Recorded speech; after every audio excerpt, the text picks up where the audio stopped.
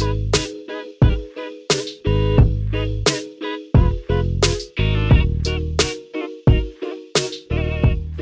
to the Fitness and Lifestyle Podcast.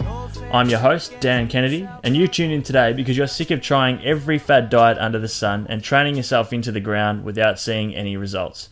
That's why I'm here to share the most effective ways to eat and train for sustainable and real results. What's up, guys? Welcome back to this week's episode of the Fitness and Lifestyle Podcast. And today I'm going to be joined by one of my great mates and Aussie NBA player, Mitch Creek. Now, for those of you that have followed the podcast for a while now, you'll know that Mitch and I have done an episode before. I believe it was episode 49, so I'll have the link to that in the show notes. But today we're going to cover a number of topics, including life in the USA, his hardest adjustment moving over to the States to pursue an NBA career, the moment that he found out that he was going to be a Brooklyn Net and an official NBA player, the Southeast Melbourne Phoenix, his time at the Adelaide 36ers, just a lot of different stuff that I'm sure you guys are going to absolutely love. So make sure if you do enjoy today's episode that you take a screenshot of the show and put it up on your Instagram story. Tag myself, tag Mitch. We'd love to hear your feedback from the show. But for now, let's just get stuck into the interview. There is a little bit of an audio problem towards the end of the interview where you can kind of hear a bit of an echo, but outside of that, the rest of the interview is absolute fire. So enjoy. Big Mitchell Creek, welcome back to the Fitness and Lifestyle Podcast, brother. It's always a pleasure to be in your presence, mate. Mate, thanks so much for coming on. I mentioned in the intro that last time we spoke, there was very few special words we had at the end of the podcast where I said, hopefully the next time that we chat to each other, you'll have been playing in the NBA and what do you know, mate? You've done just that. Yeah, look, it's been an absolute roller coaster of a journey. I'd never thought in a million years I would be living and breathing proof of the example that hard work and enough goal setting and planning and preparation can lead to achieving it. I never thought coming from Horsham I'd be here. I'm sure a lot of other people didn't think it as well. But the fact is I've gone through the rabbit hole, came out the other side and landed 3 10 days and a full roster spot at Timberwolves. So it's been crazy, mate. That's unbelievable. And you mentioned Horsham, and obviously we grew up together and had many, many hours together in the gym. And before we get stuck into the questions, my man, I just want to just ask you a quick, probably the best question of the show, I reckon, is do you remember that day when I beat you one-on-one? Was that after the time we had a few beers and you passed out and started dreaming? Must have been, I think. Must have been. I just wanted to say that I'd been an NBA player, but it's all right. We'll get stuck into the real questions. Mate, so how has life been in the USA? Look, it was certainly an adjustment period. I went over there. I didn't know a single soul. I barely knew Will Weaver, who was the part Australian assistant coach that I've met for about 3 hours in total of spending time with him. Realistically, I never thought that I'd go somewhere on a limb and just be like, look, I'm backing myself on a $30,000 contract with no guarantees at all. It was just backing myself after an MVP season with the Adelaide 36ers, then being the NBL fans MVP of the league. You know, I had a great contract in place. I had an amazing team over in Würzburg in Germany, which I was signed with. And I basically said, you know what, I'm going to back on myself and let's just see where things take us. Getting over there was tough. Like, the winter was really, really shitty. I really struggled with that. I struggled with the food. You know, getting around New York City, the subway, a bunch of different things really kind of played its toll on me. But the hardest thing was being there around a bunch of guys. I was the only white guy when I first got there. I was the only international, everyone else American kind of player, had played college, and, you know, no one had really played overseas apart from one guy. So, you know, I was coming in very different, and my role was going to be extremely different compared to everyone else. So it was certainly a really trying time for me. 100%, man. I can only imagine. And I think, well, I'm sure we'll touch on this again later in the show, but I think the biggest thing, and you actually mentioned this, the first episode or the first interview that we did, is about, you know, taking a chance on yourself and just backing yourself and believing in your own ability. And even if it doesn't work out, man, you've got to go and give it a crack, and that's what you've done.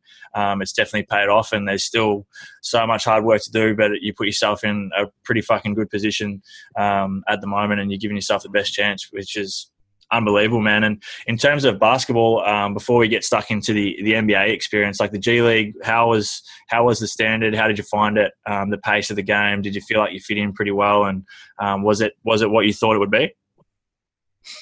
I had no idea. I'd heard mixed reviews about it. I'd had people that tell me it was a waste of time. I had people tell me that it was a good, springboard to be seen by teams. I'd heard that it's an extremely long shot. I just didn't know what to expect, really. I went in the first week of training camp with our bunch of guys, and I was like, fuck, we're in trouble. Like, if this is who we're playing with, like, we are going to be struggling. And I was like, really considering, like, being, okay, am I in the right position? Have I made the right move? Am I in the right country? Am I in the right league right now? Am I just overshot where I think I deserve to be and just gone and made a bad decision? Literally spoke to the coach. I had to be myself. I couldn't be, I couldn't pretend to be someone I wasn't. So I was there to be a winner and to instill a culture that lived on longer than I was going to spend time there. So it was hard because realistically, like I said, I was the only white guy on the team. And me coming in, playing 9 years professionally so far, the next most, I guess, experienced player was a 4-year player who played at college and then played in Europe on and off. And that was Drew Gordon, Aaron Gordon's brother from the Orlando Magic. So at the end of the day, for me, it was about going there and trying to leave a culture behind which was unparalleled to any other team. And all I'd ever heard was the G League was extremely selfish. And it was like Summer League where I talked about how selfish players were. And sometimes they were just out for themselves, which is fair enough. But I didn't want to be the person that went there and tried to change who I was to get what I wanted as a dream. So it was tough. It was a great league. It was super athletic. Guys are talented. Everyone can score. They're not always the smartest apples in the bunch. That was a fact. Guys had, 6'9", 40-inch birds, could shoot three, could put it on the floor, but had temper tantrums, had two-way contracts, played in the NBA, but then got demoted back down and then up and down and then lost 2 ways and got traded and then moved around. And you're like, why is this guy not in the NBA? And it all comes to the mentality and the approach they have upstairs between their ears. And a lot of guys struggle with that, but I felt like we had a really good, successful team. We built on the culture. It was a lot of hard work, a lot of standing on your own island, but I feel like we really made something special in that group. And I think it's going to last a long, long time there.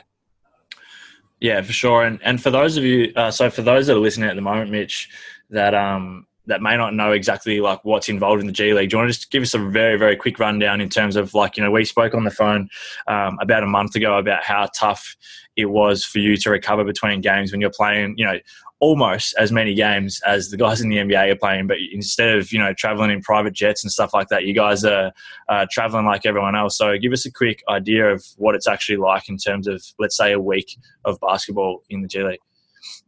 So basically it's 5 months of games, 52 games over the year, I'm pretty sure, including finals on top of that, which is about another 7 or 8 games. From there, I also played in the Australian national team. So we were playing around 10 to 12 games a month, which means that's 3 to 4 games a week, normally 4 games a week. Now, you played home and away, you traveled economy class, maybe you had an exit road, maybe. You traveled in a small team, 6 to 18 seater bus. So it's not pretty. Like, it's play a game, get on a bus, drive 4 hours, get on a domestic flight, wait 2 hours to check in, fly, land, drive home, unpack, get up the next morning at 9 a.m., do it all again. And it's literally like game Wednesday, Thursday, Friday, Sunday, Wednesday, Friday, I think it was. And it's just back to back to back, drive to a different city or state, get off, play, do it all again. It was really hard mentally, and it was even more hard physically.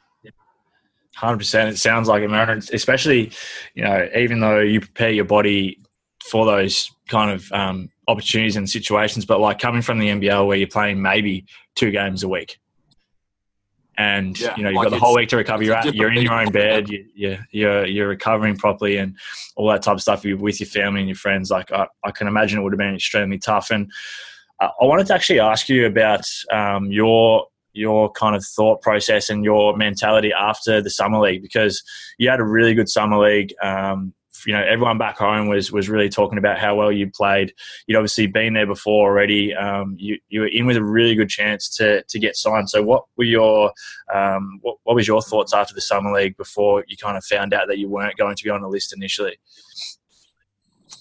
We basically finished up in Dallas with the Mavericks, and that for me was really hard. They had talked about, hey, look, we're 90-95% there on looking to sign you. Everyone's on board. We just kind of need one more name for a two-way contract. Now, it didn't happen.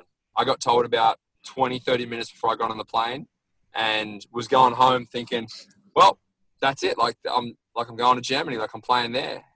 And then it was a massive shift. My heart dropped. I thought I was done. I didn't think I was good enough. I thought I was. And then you have that self-doubt. And the self-doubt's the most dangerous thing any athlete, any person can have in their world, whether it's relationship, family, sport, or your business. And it really, really, really shook me. It was really hard to come back from that. And basically for me, it was about trying to implement, okay, what am I as a person? Who am I? What am I going to be remembered as a player? What are my processes? And I went back to the basics. I implemented what I wanted to be and the way I wanted to approach every single day. And that's the biggest thing and how it got me through. So summer league was a blessing in a way. It didn't work out for a reason, and everything happens for a reason. I believe that. So, 100%. At the end of the day, I couldn't be happier where I am right now. Now, I want to go from one extreme to the other. Man, tell us about the moment, and you know exactly what I'm talking about. The moment that you got that call to say that you were going to be playing in the NBA, what the fuck went through your head? What were the emotions like? Kind of give us an idea of how you felt. Yeah, look, we had a 12-day road trip coming up on the West Coast. Got a call. It was Will Weaver, my head coach, and I was almost going to screen his call because it was pretty late at night. And then basically answered it. He kind of gave me some bullshit ravel on for the first 10 seconds, and I was just thinking, mate, I can tell me what's going on. I'm too tired. I'm going to bed. I've packed. I'm in bed. I need to get up early. And he's just like, well, you unpack your bag, mate. You're going to be at Brooklyn Net tomorrow. And everything stopped. I sat up and I just was like, fuck off. No fuck, way. Man, I've got goosebumps at the moment. I've got goosebumps right now. Man, that shit is I bawled my eyes out for 2 or 3 minutes. He started crying. Then he goes, look, fucking stop crying. Trajan is going to call you. And he was the GM. And he's like, yeah, he's going to call you. So literally I hung up the phone and I was wigging out. I'm freaking out. I'm trying to send a text to my family. I'm trying to calm myself down. Trajan calls. He's call me, and I knew. He goes, hey mate, it's Trajan here from the Brooklyn Nets. Just wanted to let you know that kind of went through the spiel, and there's a video they put up of it, and I didn't know they were recording the phone call. And all you hear is me sobbing and I was, man, that. The moment you realize that every single sacrifice, every birthday, my sister had a wedding, had a baby born. My best friend had his baby born. I have 2 other best friends that have got children on the way. I have birthdays and Christmases and friends, events and engagements that I've missed for so many years. And I always sit there at night and I'm like, this is a lonely fucking experience. Yeah. It's a lonely, hard, mentally draining, battle axe ready physical experience where you just don't expect sometimes the emotions that come with it. And everything in that moment went away. Absolute pure bliss. I don't know what having a kid is like and seeing that baby come into the world, but I think this is going to be pretty close to what that feels like. So when that moment came and I called my family and 8 people answered the FaceTime and I was sobbing like a 2-year-old schoolgirl that got punched in the nose, man, everyone had instant cry, instant tears. It was pretty funny, but at the same time, it was a very emotional time. I remember my old man and myself gave Jeffrey a call after we'd found out, and just to say congratulations and see how he was feeling. And it was funny, man. He told us that he'd just gone to the bank. You go into the bank or the post office and picked up a package from you, and that's when he got the call. And yeah, man, I can't imagine how he would have felt either. But that's fucking incredible. And now once you found out, obviously everything happened pretty quick after that. So obviously you'd done all the preparation, the physical and mental preparation, but how was it? Were you nervous stepping out on that court? How did you feel on the day of that first game? And when you came into the game for the first time, and me and my old man were sitting there like fucking basically right in front of the TV when you came on for that first time. It was awesome. Yeah, look, Ronald Holland-Jefferson went down, hurt his shoulder on a layup, had to shoot free throws. He went out of the game. Opposing coach picks a player. I wasn't aware that was the deal. I was more worried about Ronde's shoulder. Kenny Atkinson, the Brooklyn head coach, comes down and he said, "Mitch, you're up." And I was like, fuck. Okay, like, sweet. Ran up, tried to pull my rip-away pants off, didn't rip all the way, so I almost fell over. I had instant palm sweat.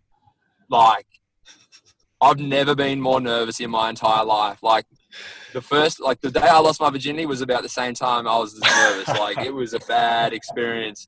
And I was like, please, God, just make this a good experience. Like, it was so nerve-wracking. I sub off Ed Davis. He's just like, daps me up and says, "Hey, don't fuck it up. Like, don't miss it." And I was just like, whoo, okay, I'm a mess. Like, I'm going to be shocking. Tried to bend my knees to shoot my free throw the first time.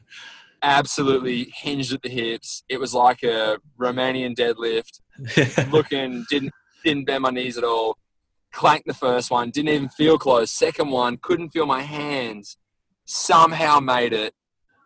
Man, like, to score a bucket in the NBA, like a single point, could have been half a point. I wouldn't have cared. Just was the most surreal, incredible experience. Got instantly subbed off. Didn't care. Ran to the bench, had the biggest grin on my face, and it was the most amazing feeling in the world, man. It really was.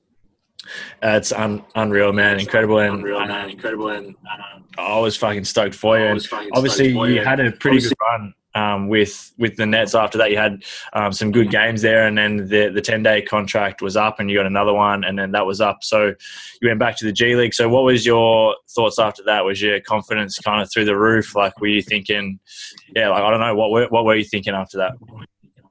Well, basically, I got told that, essentially it was the 5th day of my 10-day contract, and I was playing in San Antonio against the Spurs. Played against them, spoke to Paddy after the game, get a call, "Hey, you're going to play for Long Island in Austin tomorrow." And I was like, okay, cool. They're like, "It's a 4-hour drive. Do you want to drive tonight or in the morning?" I said morning. So I drove in the morning, got in around 11 a.m., did a video session with the team, got to the game literally at 4:30. At 4 o'clock, got to the game. We had an hour to kind of get ourselves dressed, taped, ready, and we go out and we do on-court prep for an hour and a quarter, do some video, then you go out and play at 7. I got a call at 4:30, and they said, "Hey, mate, sorry to say, but we're not extending your 10-day contract. We're going to have to terminate it right now. Good luck. All the best. Thanks for everything done for the club." And I was like, fuck. Like, that's it. I was like in the change rooms. No one knew what the conversation was. I was on the moon. Like, you couldn't touch me. Like, I was feeling incredible. And instantly, my heart sank. And I was like, oh, my God. I feel like I've just been in a car accident. Like, it just hit me. And I almost got really emotional, and I thought, you know what? Like, you just played 15 days in the NBA as a full-on NBA professional. Yeah. And I went out in that game against Delaware and literally, like, gave them hell. Like, we ended up we lost on the buzzer for that game. But I played my absolute balls to the wall, and it was one of the fucking most inspiring feelings for me was, irregardless of whether I'm from Brooklyn or Long Island, I will never waver from who I'm going to be. And I went out there, I led, defended, played at a high level. We lost that game on the buzzer. They hit a buzzer-beating layup to win. And that was it. That's how it went. Yeah. Went to Long Island, kept playing, same thing, exact same approach, nothing wavered. I did it the right way the first time, and that's what I'm most proud of. I never listened to other people. Hey, you have to shoot more threes. You have to be shooting 35% to make. You're not going to make it, mate. Well, guess what? I fucking made it, so you can suck it. Like, I've had that many people write against me and tell me that I'm not very good. I'm a piece of shit. Go kill yourself. Like, hundreds and hundreds and hundreds of people have said that. And every single time, I've never listened to it because I bet on myself and I trust the work I've put in. I don't do it for anyone else. Yeah. I do it for my circle of friends, my family, and the own pride of I've worked too damn hard to give up now and let anyone tell me I'm not worth it. So I went back, I did the right thing, literally went away, earned myself that 10-day contract after the semi-final, took it, went there, and that's kind of where the Minnesota deal kind of started off. Yeah, and what was the feeling like when you found out about Minnesota contract? Was it a similar thing, or was it more like relief you get another opportunity again? Yeah, look, it was an inspirational moment. Like, a second team wants to give you an opportunity. I took it. I went away. We had the opportunity to be in front of a brand new franchise, a brand new team, the opportunity to play games. And look, the first 10 days, I didn't play a single game. I did 3 or 4 good on-court scrimmage workouts, 3-on-3, 2-on-2, shooting, skill development, things like that. Lifted, did all the stuff for the team, supported, implemented myself into training rotations and plays and playbooks and, the culture, and try to instill what I believe I bring to a basketball club and culture. So I did that. And then obviously, my 10-day finish, and they said, look, we're going to sign you for the rest of the season. We have to get the paperwork through. We'll let you know tonight. Wake up. Look, we're signing you for the rest of the season to a full NBA roster spot. And the waterworks came on, buddy. Called my family. Another moment that just, it's such a beautiful thing to hear. And it's such a relief for, like, I've done it twice now. Done it 3 times in 10 days. Now I've done it, and I'm on the right path. Like, I fully believe that if you play the right way and approach it the right way, anything's achievable. And that, for me, is what I try to hang my hat on. And hopefully what leads me to hopefully a 1, 2, or 3 year career in the NBA from here on out. 100%. And that leads me to the next question, like the future. So obviously, for those listening back in Australia, most people would know that that you've been kind of linked or even, I guess, signed, I'm not 100% sure, with Southeast Melbourne, the new NBL team. So what is the future looking like for you? Do you stay back in Australia now? Are you heading back over the States? Like, let us know, like, what the plan is. Yeah, so I go back in a couple of weeks, probably 2, 3, 4 weeks. I'm not 100% sure yet. We're trying to figure that out at the moment with Minnesota. I go back. I've signed there for Summer League, so I'll be a part of their team. They want me to come back in early, try and help with the culture, be a part of the team, implement myself, push the guys, have that work ethic that we need at that club. So that's obviously a really positive sign. I've had great feedback. I got along with the team extremely well. Spent time with a lot of the guys on and off the court. Had a really good friendship with a lot of the people on the staff there. So I feel like I did what I needed to do and left the impression I wanted to. So realistically, I go back, I see what happens. I might make it, I might not. I don't care. I'm going to do it the right way. And either way, I'm going to hold my head high. I'm going to walk out there knowing that I gave everything I could. So if for whatever reason I don't make it, then I'll be a part of the Southeast Melbourne Phoenix, who are absolutely incredible. They've been huge supporters of me, and I cannot wait to get out there. I'm heading there actually next Tuesday and Wednesday to do some media, some training, get some working with the coaches, and just kind of affirm myself around the club. So they've been huge supporters. They want to make me, an NBA star one day, and they're going to try and push me. So if the NBA doesn't work out right now, that door doesn't close. It's just temporarily with my foot in the door, held open, and I'll be able to go there, after the season. But right now it's about trying to get a 1 or 2 year deal after I go back and try and solidify myself as a NBA professional. Incredible, man. I've just got a few more questions because I know you're a busy man. But last week we put up an Instagram story and asked people to send in some questions. So I've listed about 5 of the best ones here. So number 1 was, this is a very common question that came up, and I'm sure you probably already got a fair idea of what I'm about to ask you. But what happened with Adelaide?